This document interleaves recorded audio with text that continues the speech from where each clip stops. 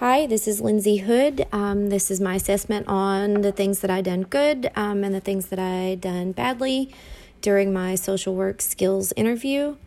So the things that I felt like I done well, I introduced myself. However, I did not state what organization I was with.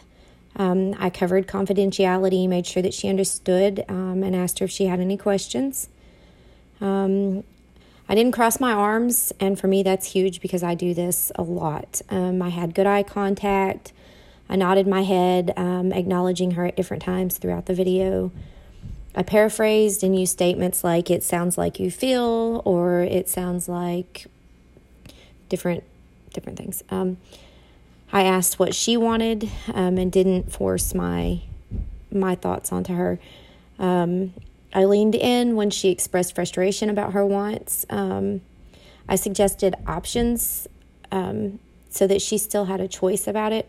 I'm feeling, though, maybe I should have offered more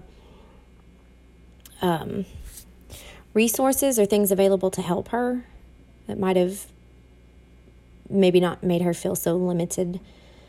And I asked questions, kept the conversation going, but I didn't interrupt. Other things that I felt like I had done badly, I swayed back and forth in my chair and was kind of fidgety at the beginning of the interview. I was a little nervous. And then the biggest thing to me that I feel like I could have done better, I could have asked her some open-ended questions about how she could make changes to meet her goals when she stated that she didn't know why she had stopped working toward her goals. Or a second time when she addressed her lack of motivation, I could have used open-ended questions to help her find a solution to dealing with those things.